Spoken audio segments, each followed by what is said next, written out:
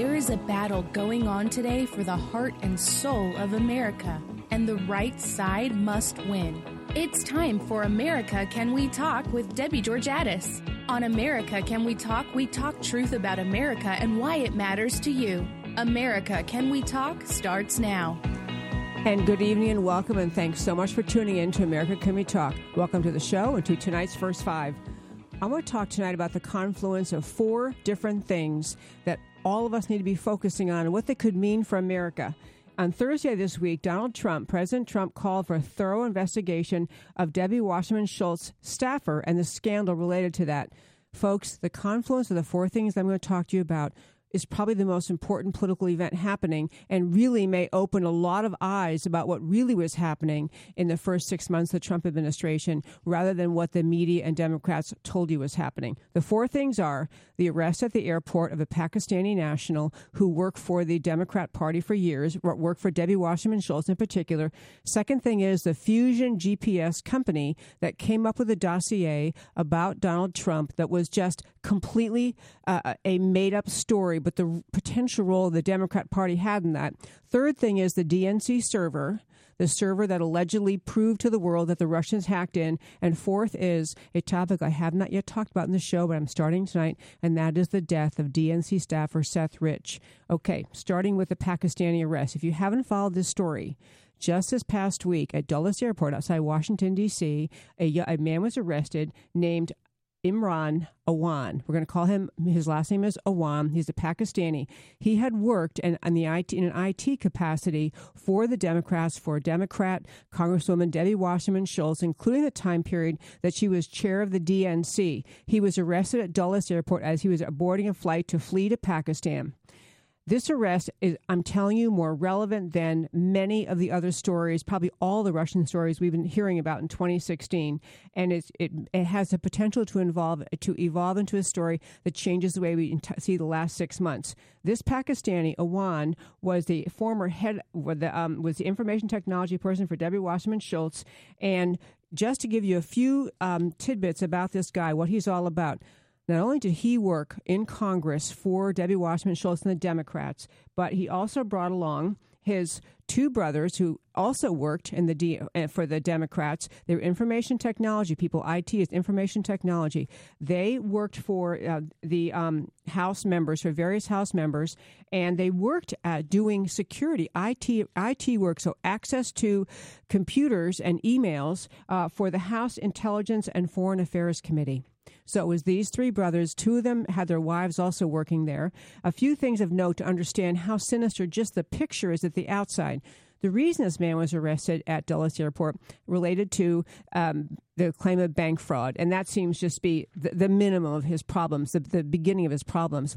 In February of this year, 2017, the Democrats were warned that these people were under investigation for doing things like accessing members' computers without their knowledge, transferring files to remote servers, stealing computer equipment, including hard drives that later were found in this guy Awan's home, smashed to bits. Hard drives that belonged to Debbie Wasserman Schultz and other Democrats in Congress. They also were the recipients of numerous fraudulent loans, and these are really bad actors. I don't want to waste too much time telling you tonight. This is just an introduction to this story. I think it's going to be going forward for months, and I will come back to it. But these were bad actors in many, many ways. Just to tell you the interesting thought about what in the world they were doing working in Congress, congressional staff salaries are generally in the range of $40,000 a year to be a staffer. These people, these Pakistani nationals doing IT work, were earning about 4 times, like in the $200,000 range, $160,000 range, more than other staffers were. They were getting paid and working very little time, getting paid lots of money, and they also were not around as much as people might be you would think would be who were earning that kind of money. They also had access to people's emails. And again, Debbie Wasserman Schultz was the head of the DNC at the time these people worked for her. And then they had one of them had a drunk driving conviction, didn't matter what they were doing. But the other really amazing thing, and I'm going to have to take this first five into the second segment too to finish what I wanted to say, but one of the things that's amazing, in 2016, the House Intelligence Committee Democrats wanted their staffers to have unbounded access to sensitive materials, and they wrote a letter seeking funding for their staffers so they could obtain top secret sensitive compartmented information clearances, TSSCI, the highest level security classification available. This guy who was arrested, the Democrats are trying to get him access at that level. And the other thing that happened in February of this year, that the Democrats were told these people are under investigation for they are defrauding, they're stealing money, there was a whole another long story with these young men and their stepmother, whom they were defrauding out of her rightful proceeds of her their dad's life insurance. But they were warned these are untrustworthy, that the security, Capitol Police barred their access to the House computers. So all of them were let go except Debbie Wasserman Schultz was paying this guy, this Pakistani guy who got arrested this week, Awan, up until this week. She did not fire him. She did not stop paying him until the day he got arrested. And this is someone who was arrested for fleeing the country with a bunch of money and was very, very curious, and a ton of questions I'm going to run by in the next segment. What in the world is he being paid for? I'm Debbie Georgatos. America Can We Talk? Do not go away.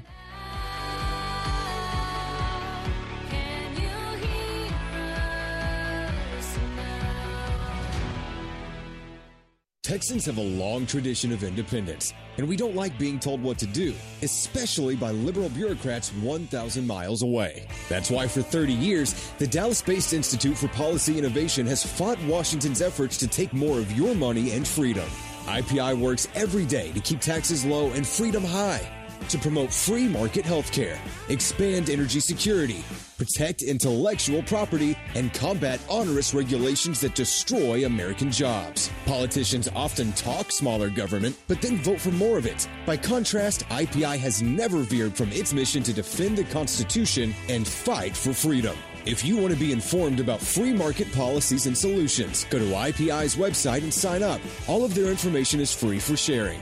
Help IPI restore liberty and economic growth. Go to IPI.org today. That's IPI.org. One more time, go to IPI.org today.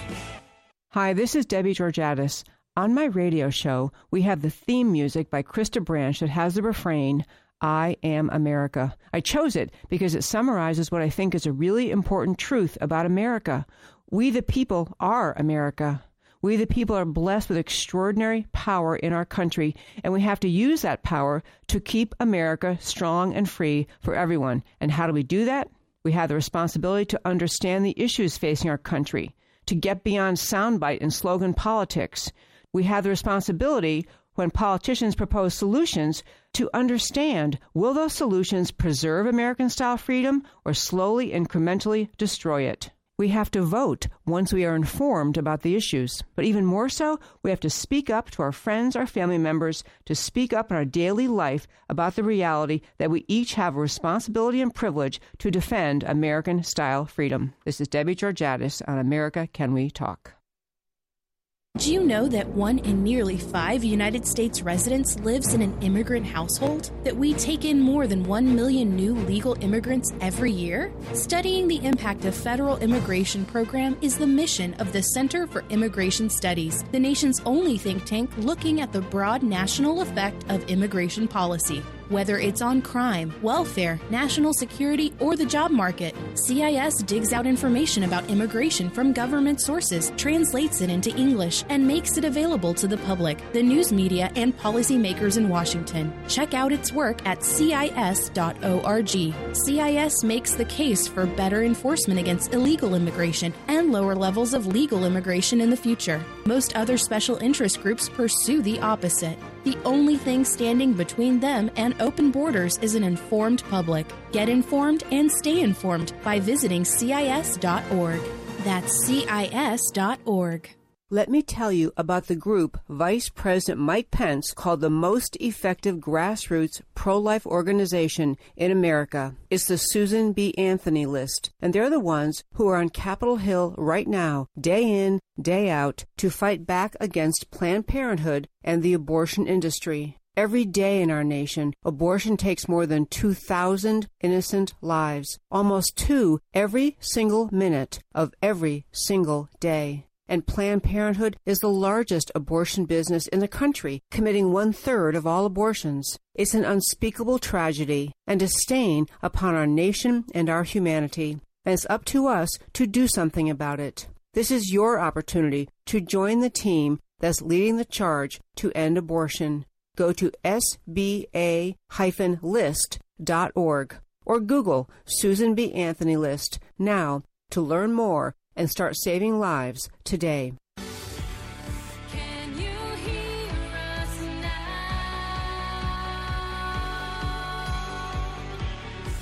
And welcome back to America Can We Talk. Just love having a Review Roundtable here tonight. I'm going to let them talk in just a minute. It's good.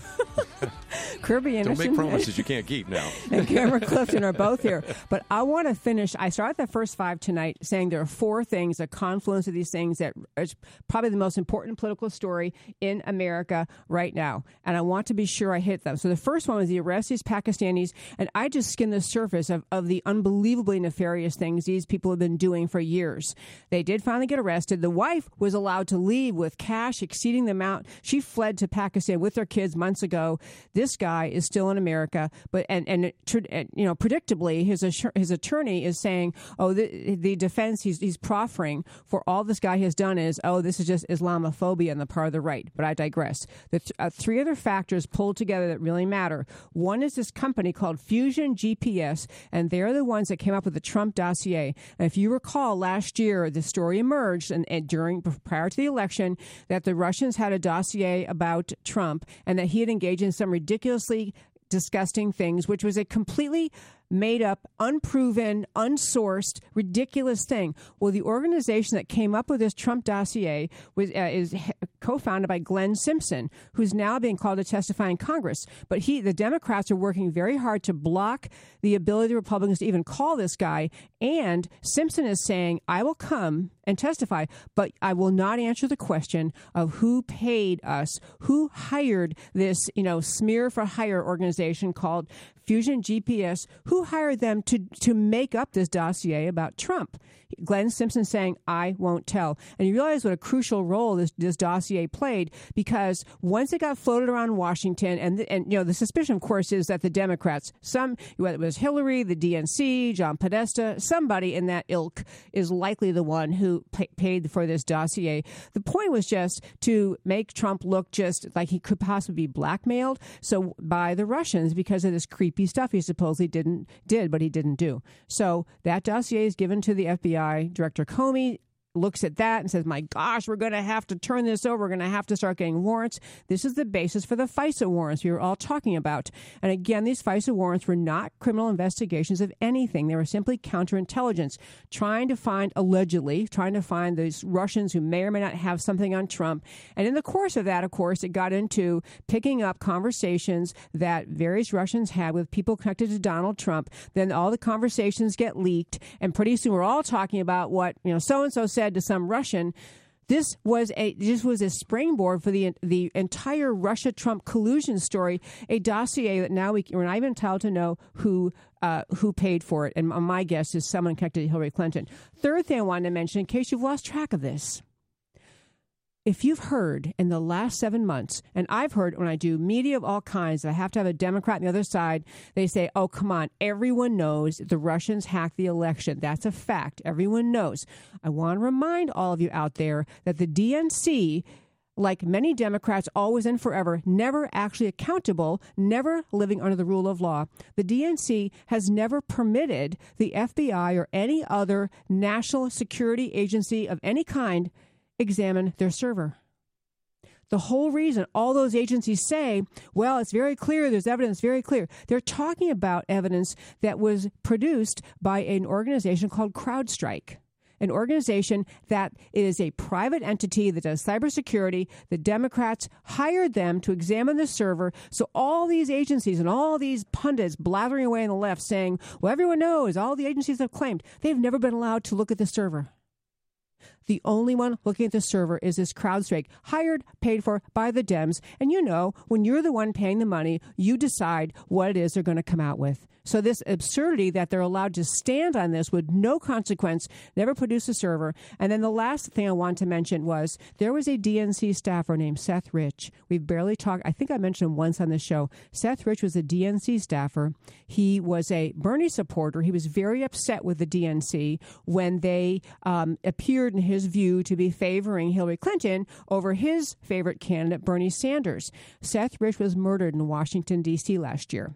And he was murdered in an incident where he was out partying, by the way, early in the evening, out partying with the IT people from Capitol Hill, like Mr. Owan and whoever else.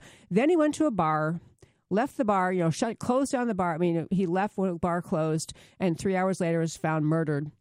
And he had, although there were signs of a struggle and scrapes and bruises, whoever accosted him did not remove his wallet, his jewelry, anything of value. They didn't take anything.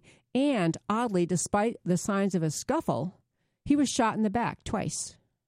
So I raise all that to say the Rich family hired someone to look into who killed their son. This is a case in which the police have tried to characterize it as a robbery gone bad. And many people will say, oh, my gosh, those crazy right-wing conspiracy people, they're trying to claim this had something to do with some sinister thing. The Democrats were involved.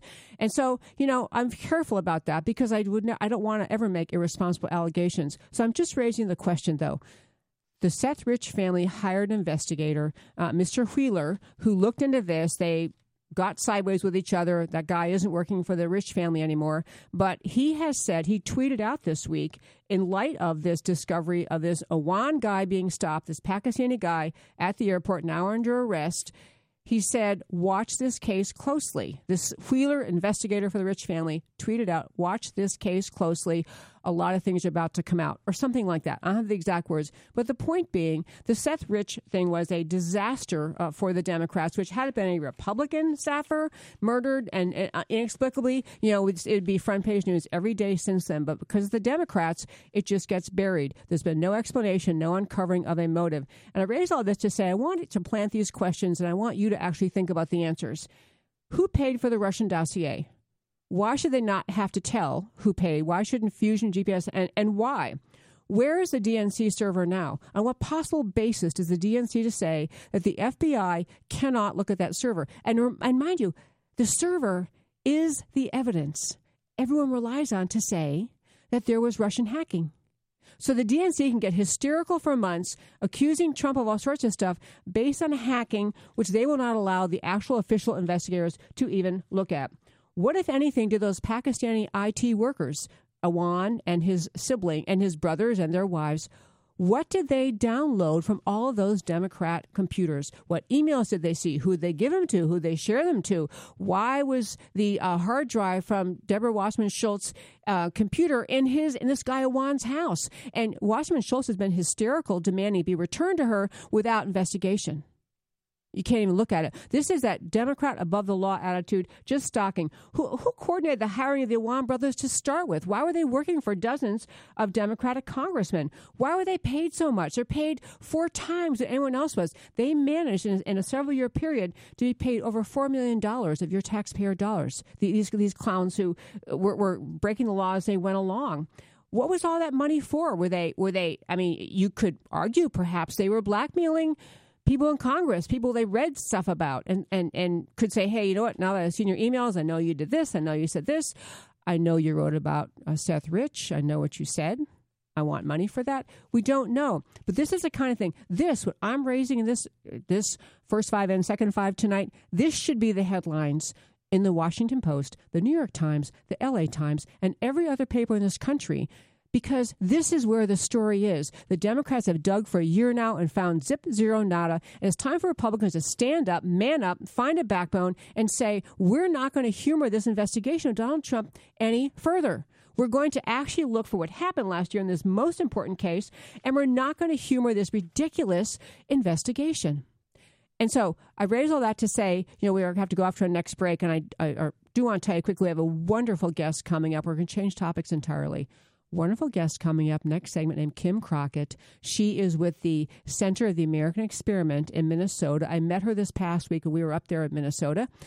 She is their general counsel. She's a senior policy fellow. She's a past labor lawyer, so we really hit it off. But she also is going to talk about the impact of the Somalian refugee influx in Minneapolis. We're not going to talk about, the hijra and all of that concept of using immigration for jihad, which hijra is a concept in Islam, which is using immigration to commit jihad. We're just going to talk about refugees themselves. What is the impact, and what's fair to say in American policy? What we do in bringing the so many refugees to America. So she's a fount of knowledge, lawyer, smart person. And I'm going to close with this because we just have, I'm sorry, I know I said they could talk. But the rest of the show, you guys can talk. This has been burning in my heart, and I just had to get it off.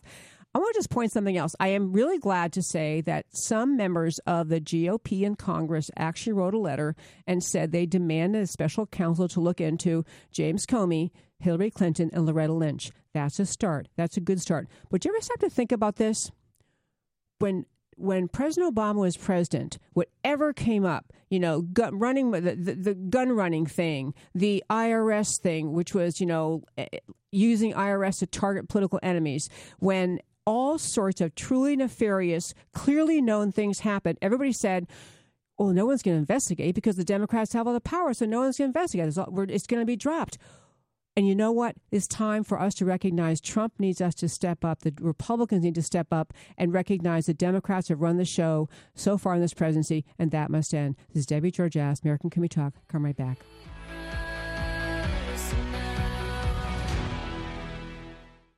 Our nation faces a choice: the path of big government based out of Washington, or the unique brand of liberty and prosperity enjoyed here in Texas. For 27 years, the Texas Public Policy Foundation has helped leaders in the Lone Star State prove that fiscal restraint and small government can deliver opportunity and prosperity for all. The Texas Public Policy Foundation promotes and defends solutions here and around the country based on liberty, free enterprise, and personal responsibility. Whether informing the national debate on property rights, energy, taxes, education, or criminal justice, the foundation works to translate ideas into real change. The Texas Public Policy Foundation does not accept government funds or contributions to influence the outcome of its research. It is supported by thousands of people like you who are concerned about the future of our country. You can help Texas remain strong as the beacon of liberty in America. Visit TexasPolicy.com to learn more.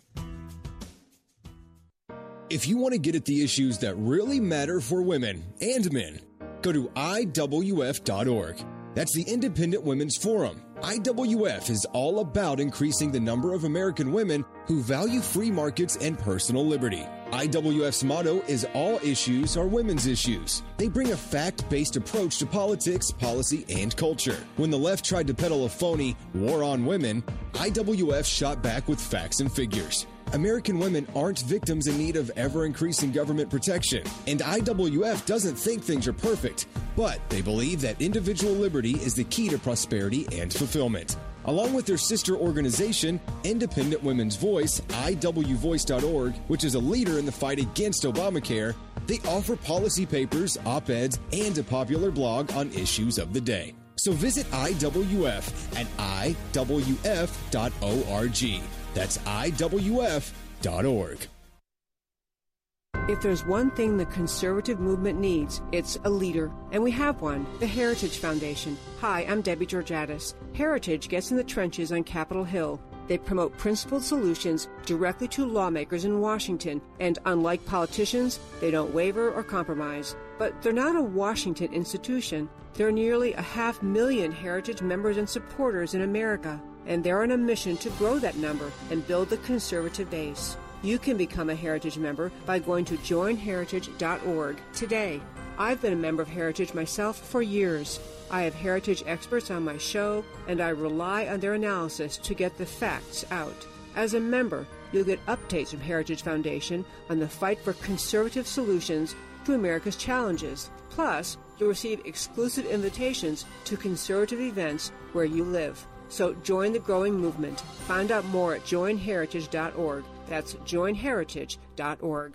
Do you know that 1 in nearly 5 United States residents lives in an immigrant household? That we take in more than 1 million new legal immigrants every year? Studying the impact of federal immigration program is the mission of the Center for Immigration Studies, the nation's only think tank looking at the broad national effect of immigration policy. Whether it's on crime, welfare, national security, or the job market, CIS digs out information about immigration from government sources, translates it into English, and makes it available to the public, the news media, and policymakers in Washington. Check out its work at CIS.org.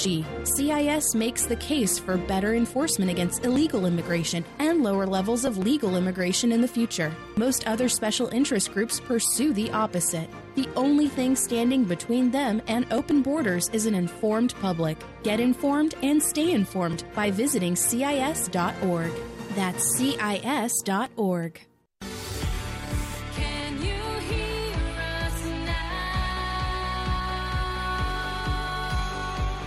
And welcome back. So glad you tuned in tonight. I'm Debbie Georgiadis, and I have joining me on the phone Kim Crockett. I mentioned a moment ago, Kim Crockett. I just actually met her in Minnesota a few weeks ago. She's a vice president and senior policy fellow and general counsel of the Center of the American Experiment. And she's joining us tonight along with my Right View Roundtable, Karen McCliffin and Kirby Anderson. And I believe we have Kim on the phone. Hi, Kim.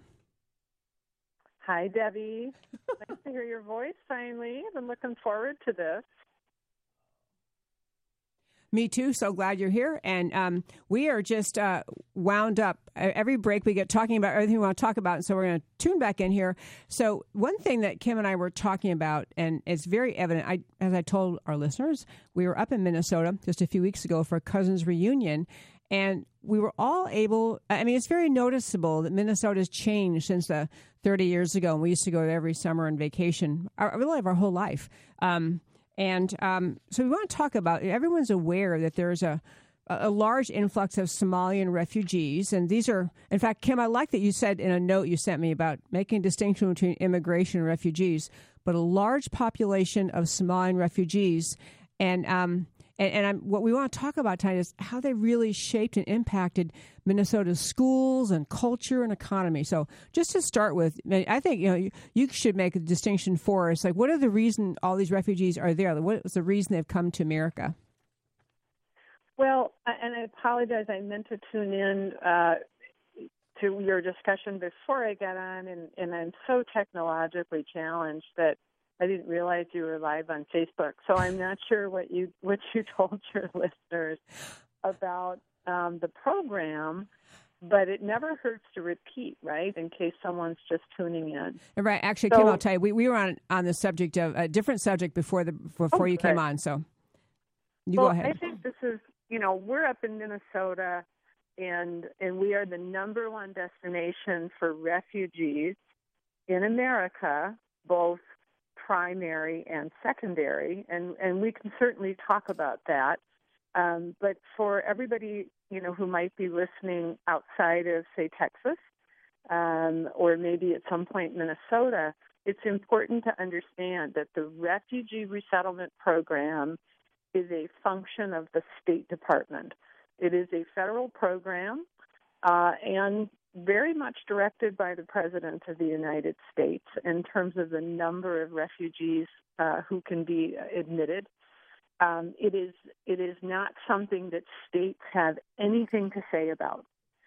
And I started looking at this about a year and a half ago in hopes that I could describe the impact of the refugee resettlement in Minnesota on our state budget, and then eventually local budgets and school districts and law enforcement and all of that. And just to be a little bit of a spoiler, I can't find the data, Debbie. Not only does the State Department kind of hide it, but the state of Minnesota isn't tracking it, and it's something that we have to remedy. So it's a federal program. The State Department, working with the President, decides how many refugees are coming to America, and then they look at three main factors to figure out where they're going to go. One is the availability of welfare resources. The other is competent voluntary agencies. You may recognize the names Catholic Charities, Lutheran Social Services, and World Relief. Those are the three big ones here in Minnesota. And then finally, they're looking for where other refugees from those communities already live. So those are the three things that determine who comes to Texas or who comes to Minnesota or whatever state it might be. And because our refugee program, our welfare programs in Minnesota are so generous, and our voluntary agencies are so good at what they do, we just keep getting more and more refugees. And if you think about it, that's not a very good federal policy. It's not a way of saying, well, thank you, Minnesota, for being so generous, because it ends up with uneven placement around the United States. Oh, it really... Go ahead. So that's a little bit of how it works. And you told your listeners I'm a lawyer, and one of the things I love is the United States Constitution. And the 10th Amendment in the Bill of Rights, amending the Constitution, says something about the state's role. And the way it's been interpreted by our Supreme Court is that the federal government is not allowed to commandeer state resources in pursuit of a federal policy, right? Yes. Yep. Makes sense.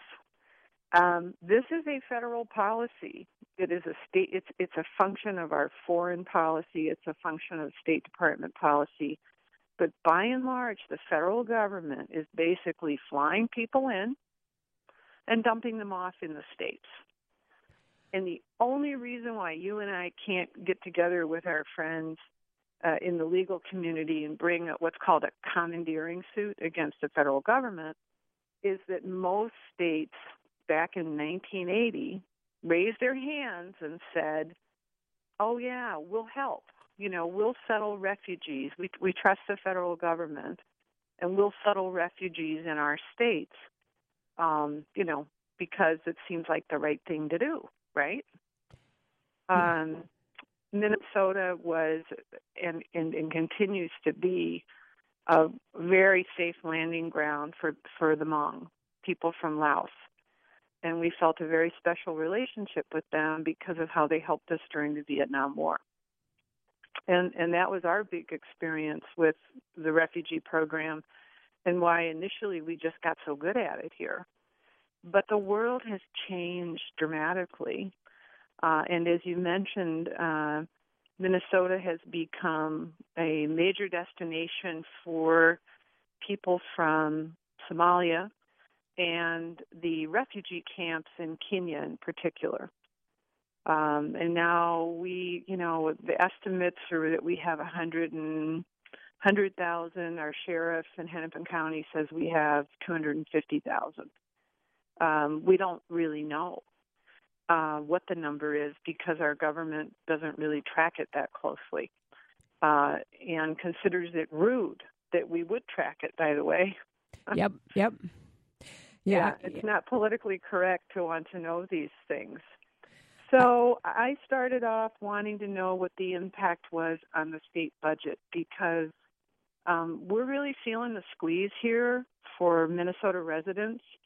We're running tight on affordable housing that's given to people who are, up against it. Our welfare budgets are exploding. They're out of control. And people are just feeling, really squeezed right now. And so we wanted to know what the impact was on the budget, and we actually can't get the data. Kim, that's so interesting you should say that because I was just rereading today in preparation for our show a book that's called Refugee Resettlement. It's a short little book by Ann Corcoran, and she has a lot of that information too to make the point that there is so much effort in the federal and state levels to hide information from individuals, and it is very much I find that among the most egregious aspects of this is that somehow the all-knowing, all-powerful government can decide things, and the people don't need to know, but really the people on the ground, like you living in Minnesota and people here in Dallas, we have also have a significant refugee population. We're feeling the impact, but we can't even analyze it or not monitor. Right. We can't assess it properly. Well, you wrote something, or there was something written that I want to mention to our listeners, and you can go to our website, americacanwetalk.org, or our Facebook page, America Can We Talk, and I put a link up to this. It's called "Has Minnesota Nice Become Minnesota Naivete?" And it's a great title, by the way. But the concept of just people picture refugees, and when the Refugee Resettlement Act was passed in 1980, there was a lot of concern about people fleeing communism. A lot of people came to America from Vietnam and other places where they were really victims of communism. But at this point, the Refugee Resettlement Program is kind of out of our control. We actually have great deference given to the UN to choose who needs to come here. I mean, really damaging. And I just feel like there's a need for the American people to say, this isn't... we need to be in charge of our refugee policy and understand better how they're all being divided. We're heading up to commercial. Actually, no, we have another 25 seconds, but you can hang on during the break, right, Kim? Oh, absolutely. Oh, good. Stay as long as you want. Great. Okay. Because I do want to talk about as loving, good, kind Americans, especially Minnesotans. We are. Yeah, Minnesotans. What do you do when the refugees population is growing? It feels out of control. It's draining of resources, and also kind of culturally, what is the impact on a largely Minnesota isn't largely rural, but it's got a lot of. How does it end up changing the culture, the education, and the resources available to your people to have this influx continue? I'm Debbie Georgatos, speaking to Kim Crockett of Center of the American Experiment, Cameron Clifton, and Kirby Anderson. Come right back. Can you hear us now? America faces unprecedented threats to our national security. The Center for Security Policy, based in Washington, D.C., is a national leader focused on the organization, management, and direction of public policy coalitions to promote U.S. national security. The Center is a special forces in the war of ideas, dedicated to identifying opportunities and challenges likely to affect American security, and acting promptly to ensure that they are the subject of focused national examination and effective action. The Center enlists support from executive branch officials, key legislators, and other public policy organizations, and brings these teams together to develop and shape policies that will keep America safe. Check out centerforsecuritypolicy.org for the latest news and developments, brought to you by America's leading security experts. Becoming and remaining informed is one of the best ways every citizen can be a part of the mission to keep America safe. That's centerforsecuritypolicy.org. There's a lot of talk today among media, in academia, in our culture, about everything that is supposedly wrong with America. Political correctness tries to dictate that we must stop thinking that America is exceptional. America's bravest have our back in the air, at sea, and on land. But who has America's back in the culture? In schools, on cable television, in newspapers? It's time to end the greatest prejudice on earth, anti-Americanism. And who makes the case for America? FLAG does. FLAG is the foundation for liberty and American greatness. FLAG has America's back on the cultural battlefield. FLAG is a non-profit battle tank working to change the cultural and media narrative about America. If you think it's time to stand up for America, join the Foundation for Liberty and American Greatness. Your support of FLAG is an investment in the America your children will inherit. Visit their website at flagusa.org and consider donating. All donations are 100% tax deductible. That's flagusa.org. Could you lose your career because of your faith? Could your pastor be sued because of his sermons? Can students and teachers be punished because of what they believe about God? Can the government or even your employer force you to violate your beliefs? Get the answers, and if necessary, legal protection from First Liberty Institute. First Liberty is the nation's largest legal organization dedicated exclusively to restoring religious freedom in America. In fact, First Liberty's nationwide network of top attorneys win over 90% of their cases. They've won at the Supreme Court all the way down to local schools.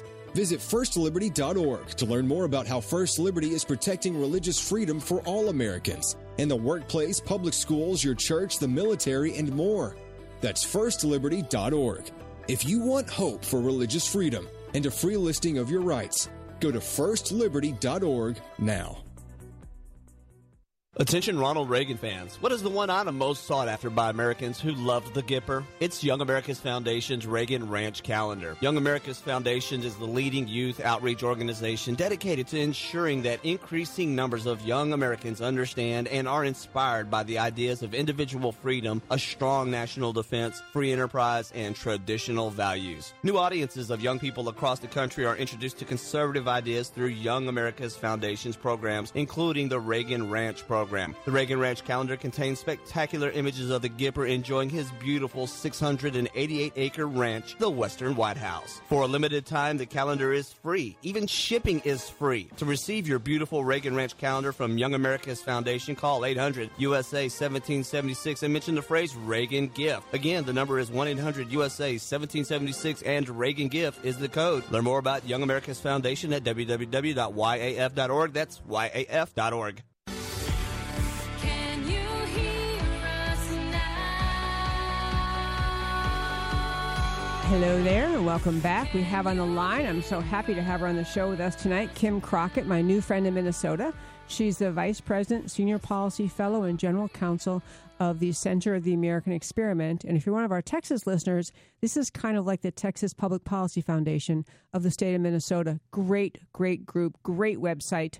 And but when we met a few weeks ago in Minnesota, we got talking about the refugee situation in Minnesota, and I want to understand better, like what's the on the ground consequences. So I think Kirby had a question. Kirby has a question. You go ahead first. Well, one of the people that we oftentimes quote from, who's from Somalia, is Ayin Hershey Ali, and somebody that we like. And she wrote something recently, being from Somalia, and she said she's found that there's 4 types of Somalians. Tell me if this sounds familiar with what you have up there in Minnesota. You have some that come and want to assimilate and actually see the values of Western democracy. She's an example. But the other 3 we're not too interested in, because she said the second group are mostly young men who are menaces in their homes and outside in public. They've been subjected to domestic violence and oftentimes go and commit it themselves. The third group are those that have no formal education, thankfully accept welfare and live off it.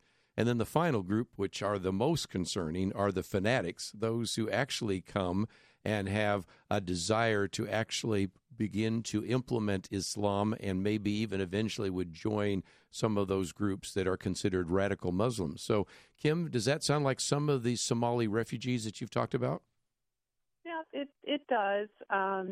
You have to understand, though, it's very. I interact with some. It's on a very limited basis. This kind of just happened to our state, and I think people. Minnesotans are so polite, and they just kind of keep moving, going, who is that, right? There are one of the things that I notice is there are young women. I'll see them in a restaurant, and they are studying so hard. They've got their books out in front of them, and they are trying so hard to take advantage of this wonderful country.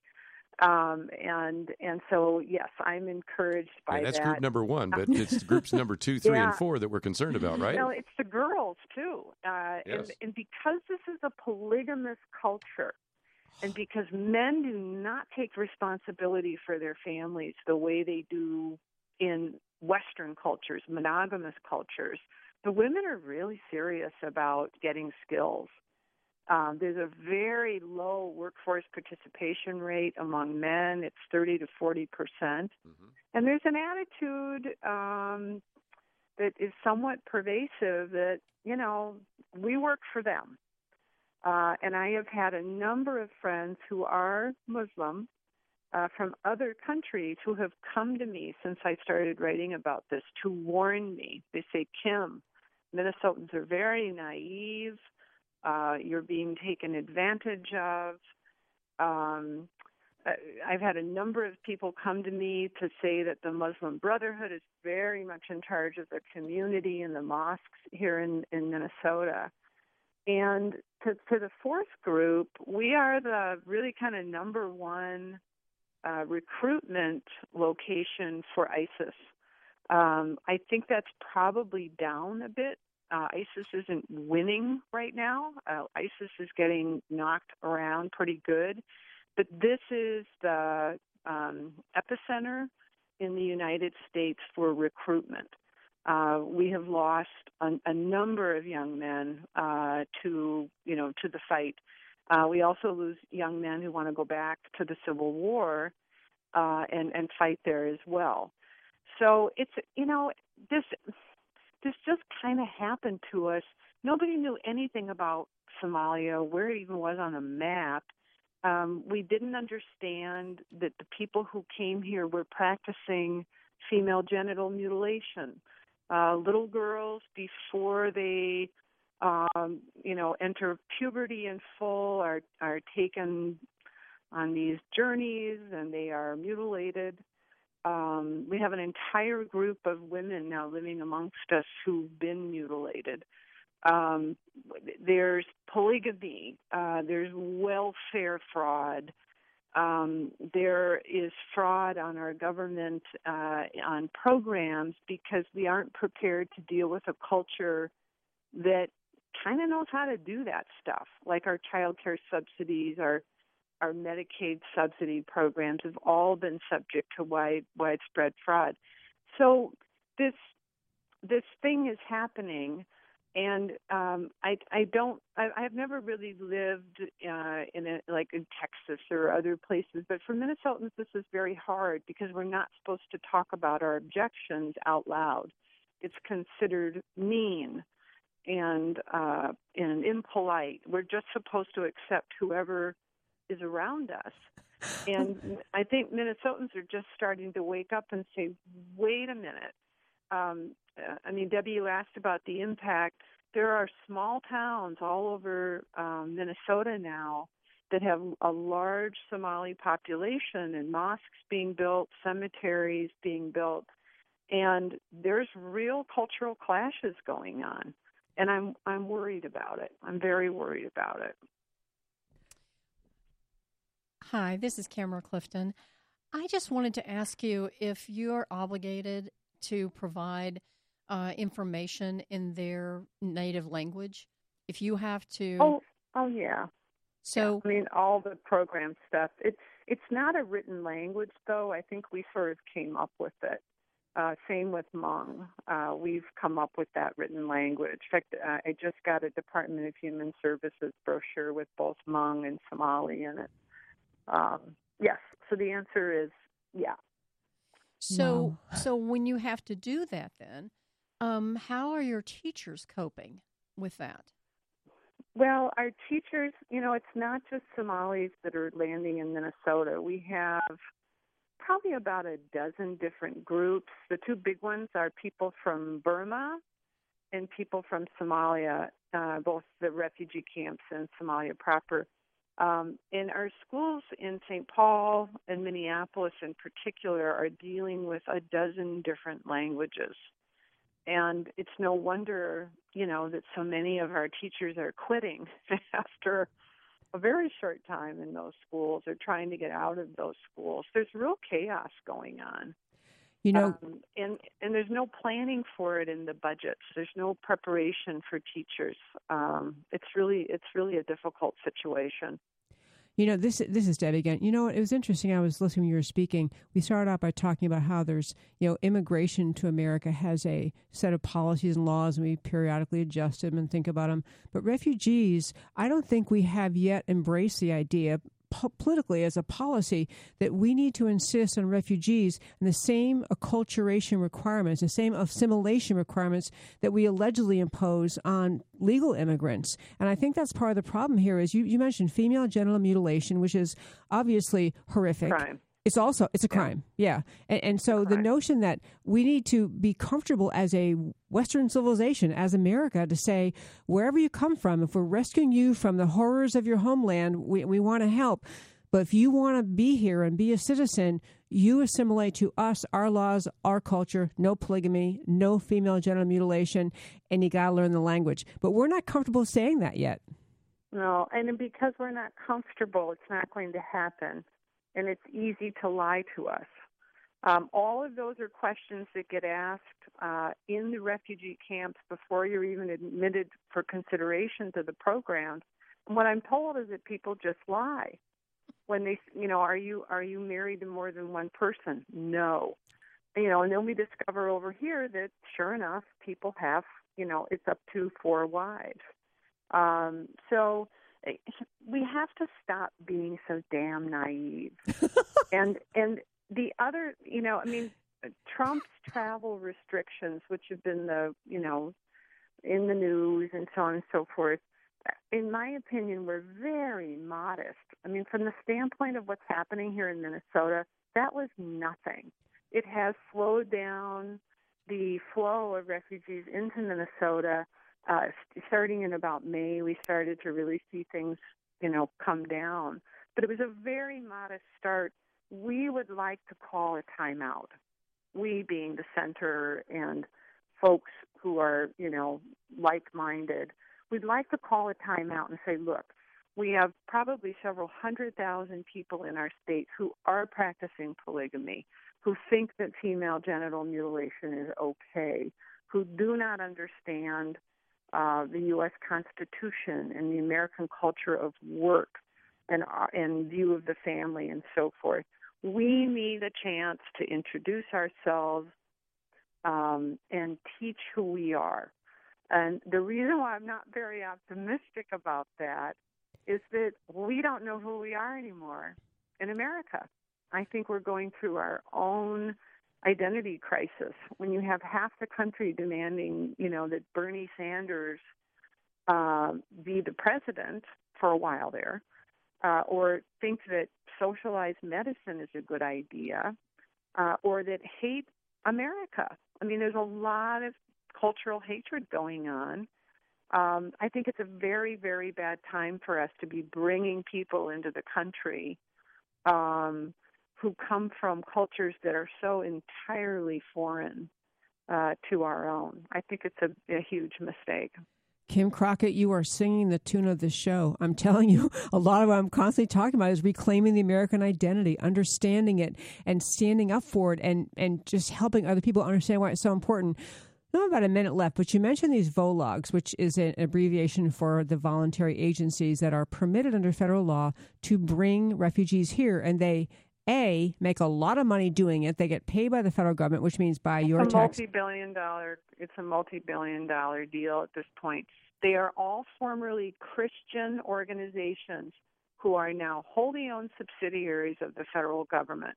So if you want to do something productive, go talk to your pastor, go talk to your priest, go talk to your rabbi and say, are we involved in this? And if we are, why? Okay, I can't believe you said that, because we had a project going here last year in Texas. We were trying to talk. We have the Catholic bishops here bringing a large number of refugees to Texas, and they were not interested in our input. But, Kim, that's a great point, because when you hear stories like this and you realize culture changing, the only one in the world, in the country, who can defend America are the Americans who understand what it is, and they see what's at stake, and they want to speak up. So yes. I agree with you. We're going to run out of time on this segment. You're going to leave them wanting more, Kim, but you want to just briefly tell our listeners the website to read the things that you do? Just look up Center of the American Experiment, and this is my nights and weekends project, by the way, my refugee project. We do a lot on state budgets and other great policy work. So happy to have people take a peek and enjoy. Thanks for joining us. We'll talk to you after the break.